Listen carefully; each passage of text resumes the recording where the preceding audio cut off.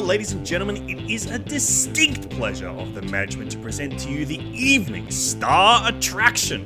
Here we are, back after the exclusive 2-year tour as a serious disc agreement from Sydney, Australia, the physical media show on a mission from VOD starring Finding Dragon Total Reboot's Alexis Toliopoulos. That's me, and the one, the only, One Heat Minute and Zodiac Chronicles Blake Howard. Ladies and gentlemen, the Blues Brothers. Oh, Lex, I'm so happy to be back. Oh, yes. Oh, yes, Mama. It is great to be back, and it is extremely exciting to be talking about those Blu-ray discs. This week on the podcast, we're continuing our discussion on a batch of blues coming all the way from Sunburnt Screens, a lovely little boutique number here in Australia that honours classic Australian films, offering us rediscoveries of some of our all-time favourites in this country and some unheralded, unearthed gems of the rarest order. This week, we got a little bit of column A and a little bit of column B. We're talking about one of my favourite Australian movies of all time, Anna Kokinos' Head On, and a film that I have still yet to see. Blake Howard, why don't we start by you telling me a little bit about Sirens? A minister and his wife. Do you want to? I'm not sure. Well, you don't have to decide now. You wake me up if you do. On a crusade against immorality. Do you think the pictures actually damage people? The last thing we want is a scandal. And I gather you want me to try and talk him round? I think an outsider has more of a chance of getting through to him than any of us locals. Together, they'll visit an enchanted place where a controversial artist I like a little opposition. It clears the mind. It's fortifying. and his models You lie on the ground with your eyes closed while he licks your belly button. You're really shocking. will teach them. Try one of these. You like her, don't you? They have nothing to lose Estella, what's wrong? Nothing is wrong. except their inhibitions. So a young clergyman with a partner, his wife, played by Hugh Grant and Tara Fitzgerald, travel to a Bohemian artist's retreat. That Bohemian artist, a person I never would think would be associated with the words Bohemian and artist, Sam Neill, is famous or perhaps infamous for painting these sexually explicit and sort of tantalizing works of art that are potentially really corrupting the morality of then an emerging 1930s Australian culture. So Anthony Campion, Hugh Grant's character, is tasked with trying to sort of squash, kind of censor, softly reason with Sam Neill's Norman Lindsay, to get him to stop painting gorgeous paintings of free-spirited, topless, often models played by the incredible Elle Macpherson, Kate Fisher, and Portia de Rossi.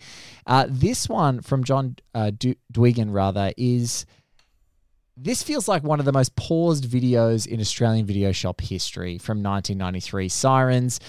It is just really, it is another one of these meditations on, Australian morality or Australian repressed sexuality, and it's kind of like, it feels like the tide has already turned, and it feels like this is a commentary on, what would be sort of like flagrant sexual practices that kind of corrupted probably the 60s, 70s, and all the way through the 80s and early 90s, and this feels like a look back to go, well, look, when was the turning of the tide in this country around sexual repression and those sorts of things, and so that's what this movie is, and it feels like this very kind of slow, kind of period piece. We don't really have those steamy period pieces in Oz as much, and that's what it kind of feels like, this steamy period piece where these extremely attractive, largely bad acting models are sort of swanning about in a Blue Mountains retreat with a very extremely young Hugh Grant before he'd done any of his massive movies, and these very attractive women just getting their kid off, and Sam Neill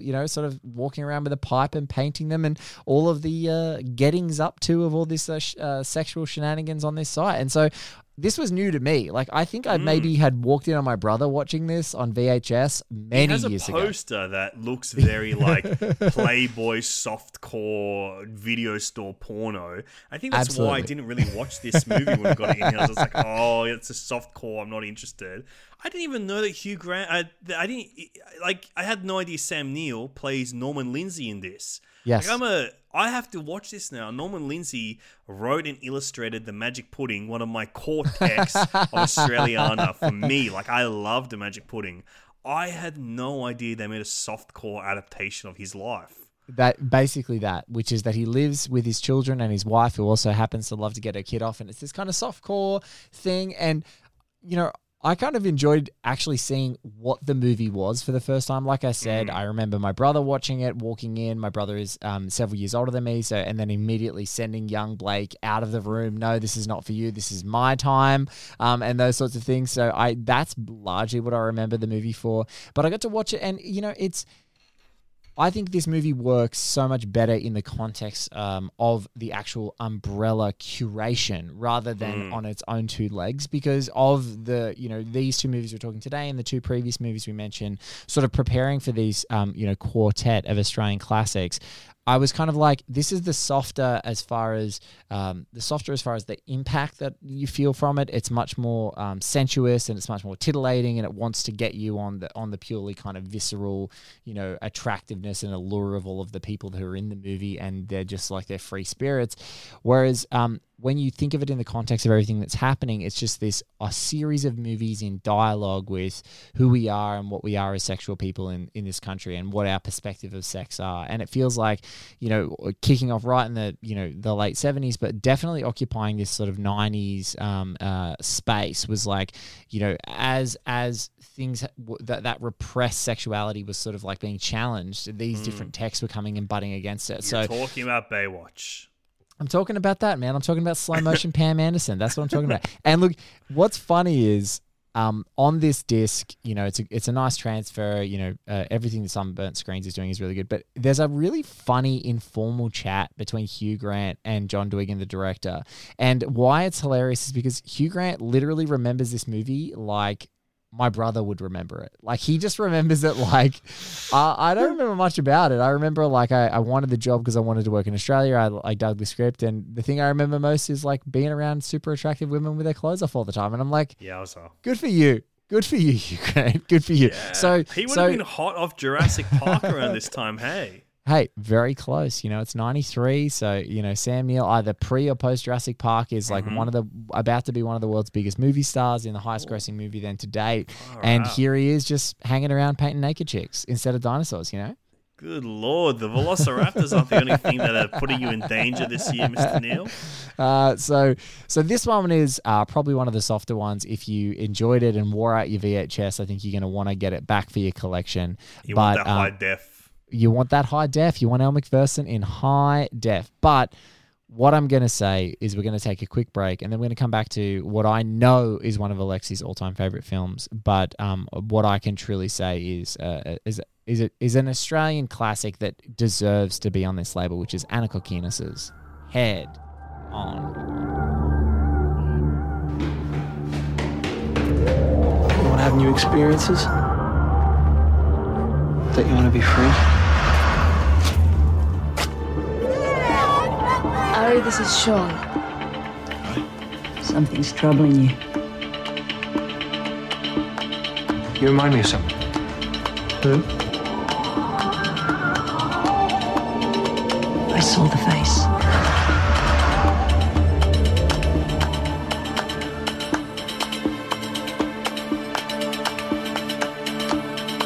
You fuck a few girls for me tonight. Head On from 1998, directed by Anna Kourkinos, based on the book by Christos Tsiolkas. This is a film that is full on. 19-year-old Ari confronts both his sexuality and his Greek family.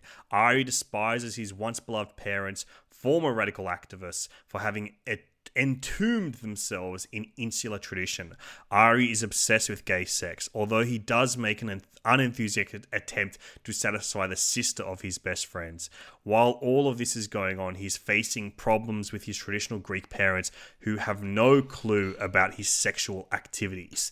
This was a key text for me as a teenage boy of similar Greek heritage to the absolute megastar Alex Dimitriades of this era. I remember I studied the book for my HSC as like one of my nominated texts where you can pick your own text for your end of year exams that you're going to analyze. And I chose it because the movie meant so much to me. And I think what is so key to the success of this movie in its translation from the text is how it translates like this kind of poetic stream of consciousness of the book in a very visceral way, because it kind of captures everything from that book that feels like written poetics into color and light in a way that feels so frantic and kinetic.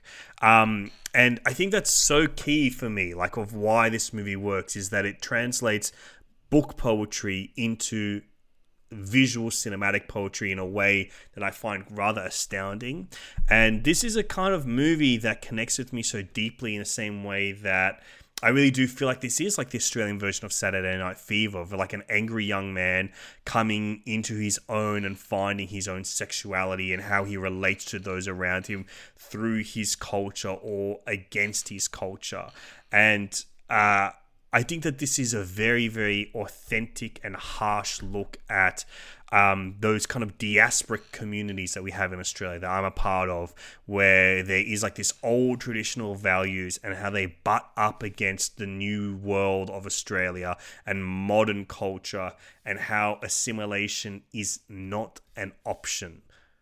Yes, the momentum of Ari's self-destruction in this movie is totally intoxicating, and I think Kokinos' direction is central to that. And I just love, I think the momentum of this movie is blistering, and I think I can't get enough of, despite the fact, like, I don't know if many of our listeners can directly relate to the events that are necessarily depicted, because this is like an extremity, but you know, there are those great nights that you have with friends, and you might have a few drinks and you go and party, and it feels like that there's these escalating moments, and they're truly the most memorable nights of your life. And it feels like Ari's character is just on, I don't know, this like insane run of this ongoing attempts at escalating, like that phrase of like chasing the dragon or whatever it is, like to get himself to this level of high, to get himself to this level of abandon, to get himself to this moment where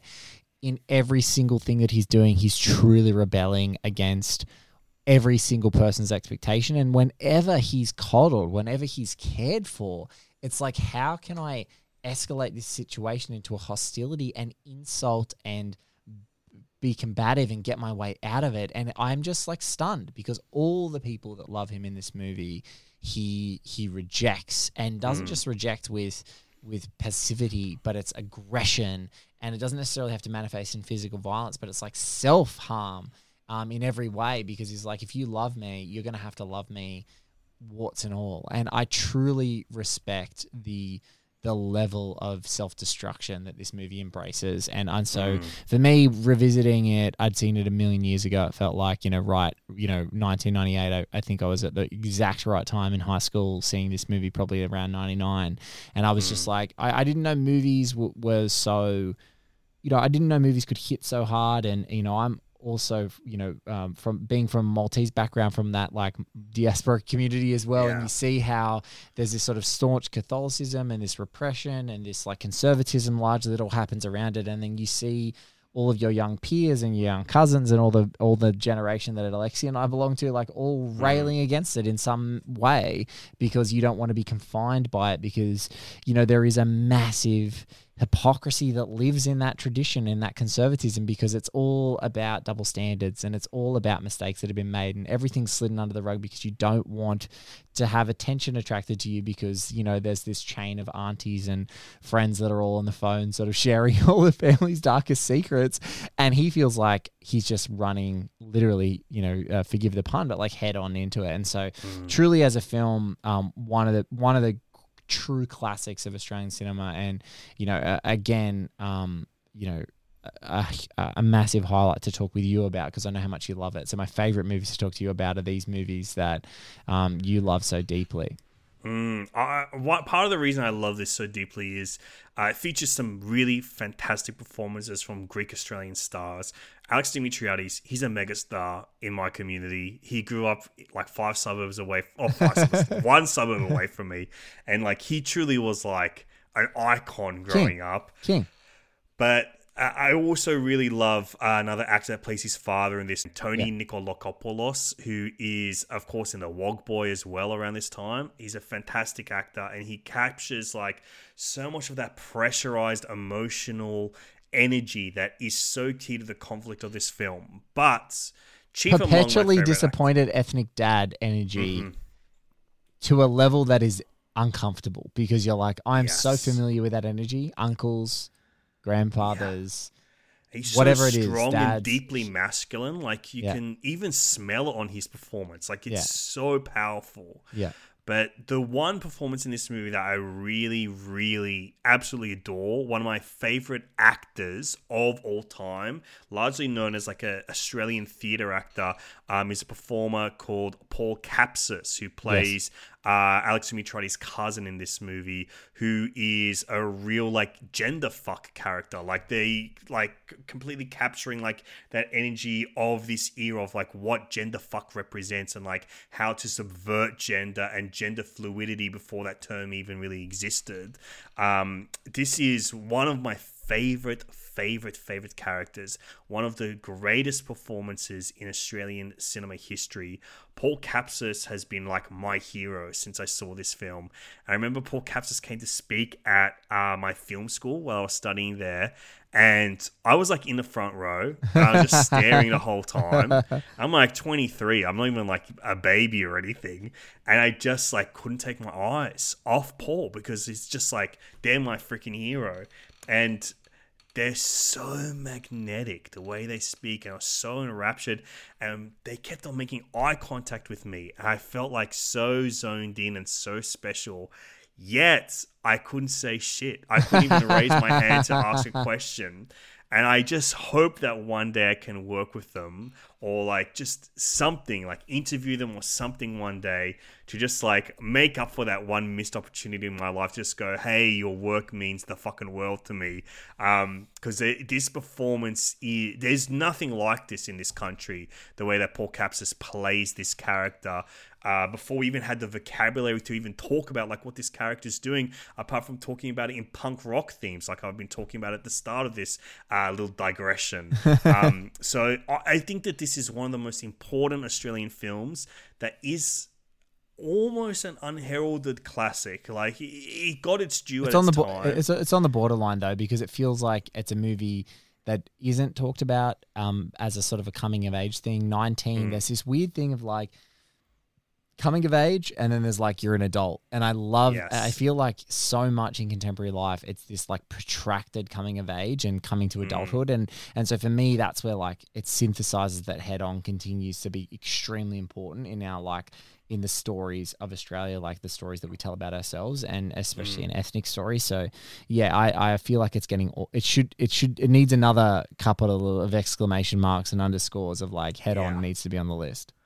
Yeah, absolutely. And I think that it is very worthy to be in like this Sunburnt Screens canon. I think it is like, you know, like I say, it's one of the more punk rock entries in this canon. Like, and I think that's what's cool about Sunburnt Screens is that there are some like gentle classics, there are some masterpiece classics, there are some genuine classics, there are some weirdo discoveries in here, but this is like almost a cult entry in here in a very like visceral sense. I will have like one big criticism of this release though is that it is There's only one new feature since the last Blu-ray that, of course, I've owned since it was released like freaking 10 years ago or whatever. There's only one new special feature, which is awesome. It's a commentary from Anna Kokinos. So it is absolutely, for me, who already owned this, worth the upgrade for that audio commentary from one of my favorite Australian filmmakers. So absolutely thank you for that, Umbrella and Sunburnt Screens, because I think that is like a necessary addition to bring this movie into a new conversation to be held by the director himself. But one thing I was left wanting was this has not been newly restored in any kind of way. And while I do think like the kind of grubbiness of the film itself, like there's almost cigarette burns on the film visible. There's definitely like, cigarette burns. And scratch marks and stuff. I think that really suits the film. I think that it doesn't detract from my experience of watching this film for it to look this way, kind of scratched and shaggy, because I think that is like the energy of this film. Yet I do feel that this should have been newly restored. Like there's nothing written about this being a new restoration anyway. I don't think it's been touched since the last Blu-ray edition 10 years ago, and it shows like it's not in good shape. No, it definitely, you want the care and curation of like a brand new, fresh, clean print, reassembled, like nice 2 or 4K scan. That's what it deserves. And then if the grubbiness exists, it exists. But you just feel like there are movies that are intentionally grubby, and this is one of them. But it just feels like the crispness could be so much, like it doesn't pop. And like the color and the vibrancy that is evident in the performances and the energy of the direction and the editing, it just feels like, I wonder, God, and in Australia, you just start getting scared because you're like, don't tell me we haven't got a good print of Head On somewhere. Don't tell me that don't tell me that AFTRS, or AFI or whatever the case may be, does not have, or Acme doesn't have Head On in a pristine 35 print somewhere that could have been cleaned up. So you hope that that's what it was, or potentially, I would love to have heard if it wasn't a new print, if there was some other interview or something with Anna Kokinos that said, no, like this is as good as I want it. I want it to feel like it's found. I want it to feel this. I just feel like it needed to be addressed, and because it wasn't, it's just like one of the disappointing things because it's such a stone cold classic. Yeah, and I think that the National Film and Sound Archive of Australia, they're like some of the best archivists and like restoration workers in the world. Yeah. And seeing recently like what they've done to Radiance, another great classic Australian film starring Deborah Mailman. Like you can see the absolute work and care that they can put into something. And even in like the Sunburnt Screens, a lot of them have been like National Film and Sound Archive restorations, including the one we talked about recently, Shame, that look phenomenal. So it's something that I wish that I knew an answer to. I don't know. I haven't listened to the audio commentary yet because I just want to refresh myself with the movie for the first time in like 5 or 6 years. Maybe it's addressed by Anna Kokinos in there, but I have yet to watch it. So I am willing to, give benefit to the doubt that it could be a reference in there why the film looks like it's in this shape. But also, I'm too young to have seen it in the cinema. It could have looked exactly like this on its first printing, on its first press, and I have no idea. But to me, I think this is still a worthy release, and I think he's worth buying.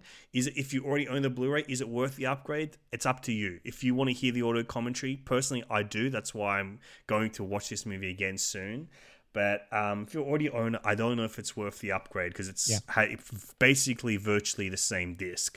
But this is one of my favorite movies of all time. And if you've never seen it before, do not let my negative criticism of this release stop you from purchasing it, because these do get real cheap in those JB Hi-Fi sales. Yes. This is like one of the best, coolest, most interesting Australian films ever made, and it is so worthy to be in this Sunburnt Screen collection, and I'm very, very, very grateful that it is in there and that we've got a new Blu-ray of it.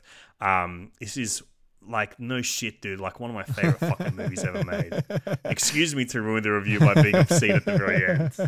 No, I think it's the exact right exclamation mark we need. This has been another episode of the Blues Brothers. You can hear from me, Blake Howard, at everything we're doing at One Heat Minute Productions. So this same feed, you're going to hear Zodiac Chronicle wrapping up. You're going to hear us talking to so many amazing people there. Miami Nice is heating up, especially. And now that you've heard this, the Twitter sphere has exploded in very recent times about Michael Mann finally revisiting Heat with his Heat 2 book, which is coming very soon, just announced, that will capture 1989, so Neil McCauley's rise as a crew together, working alongside Nate, doing high-level heights, and Vincent Hanna's career as a Chicago taking down Frankie Unger's crew. And he was a fucking maniac, as people who know Heat, and as the biggest deep cut. And then following on from literally the day after the events of the film all the way through to 2002 with Vincent Hanna hunting down Chris Shiherlis. Holy crap. And so I've announced that One Heat Minute is coming back to tackle Heat 2, the novel, a chapter at a time. The guests are already lining up. The crew is coming back. Shit. And it's impossible for me to not return back to that universe as promised.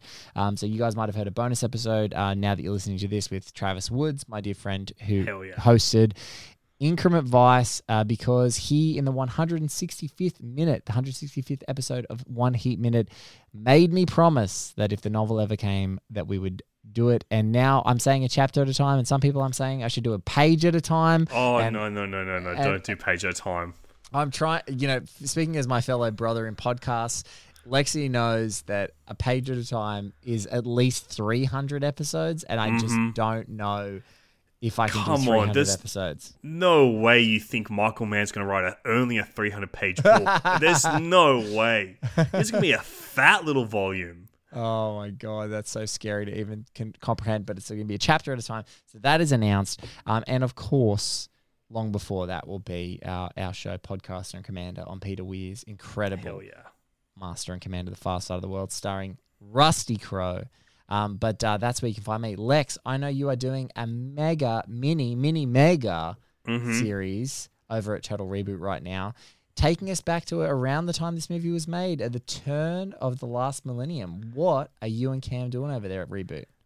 Yeah, I'm excited to announce it once again. We're doing a mega series on Millennium Mindfuck movies at the turn of the new era that twisted things up in complex narratives. We're looking at Fight Club. We're looking at Memento. Woo! We're looking at stuff like Mulholland Drive. There's so much in this genre cycle that I cannot wait to unpack, because they're both some of the most important movies to my journey into cinephilia and becoming a film fanatic, and movies I look back and cringe at how much I was obsessed with when I was a teenager. So it's a real perfect mix of mini series that we're doing here, and we've got some great guests lined up that fulfill an essential quality to these films. We're getting many guests that fulfill that archetype of an older big brother that will introduce you to these movies. So come with us on the journey into the new millennium, the far-off world of the year 2000. Well, we'll catch you on another episode of the Blues Brothers very soon. We have so much more coming up. Obviously, the Imprint Companion is going to be kicking off hard. We are knowing now that there's going to be almost a release in Imprint Films every single month, and February is the first batch of that, so you're going to hear from us on Imprint Companion and Blues Brothers. We have more physical media, unboxing, unpacking, disrobing, if you will, coming up very, very soon. But this has been Blues Brothers. Everybody needs somebody. Hi, this is Blake Howard, host and producer of One Heat Minute Productions podcast. We dive into the great and underappreciated cinematic works, often 1 minute or one scene at a time. Our crew of guests are some of the most wonderful filmmakers, writers, authors, and critics ever assembled. Our shows include One Heat Minute, Josie and the Podcats, All the President's Minutes, Increment Vice, and right now, Zodiac Chronicle. Check out oneheatminute.com or find us wherever you get your podcasts. Everyone knows therapy is great for solving problems, but getting therapy has its own problems too, like finding the right therapist, fitting into their schedule, and of course, the cost. Well, BetterHelp can solve those problems. It's totally online and built around your schedule. It's surprisingly affordable too. Connect with a credentialed therapist by phone, video, or online chat, all from the comfort of your home. Visit BetterHelp.com to learn more and save 10% on your first month. That's BetterHelp, H-E-L-P.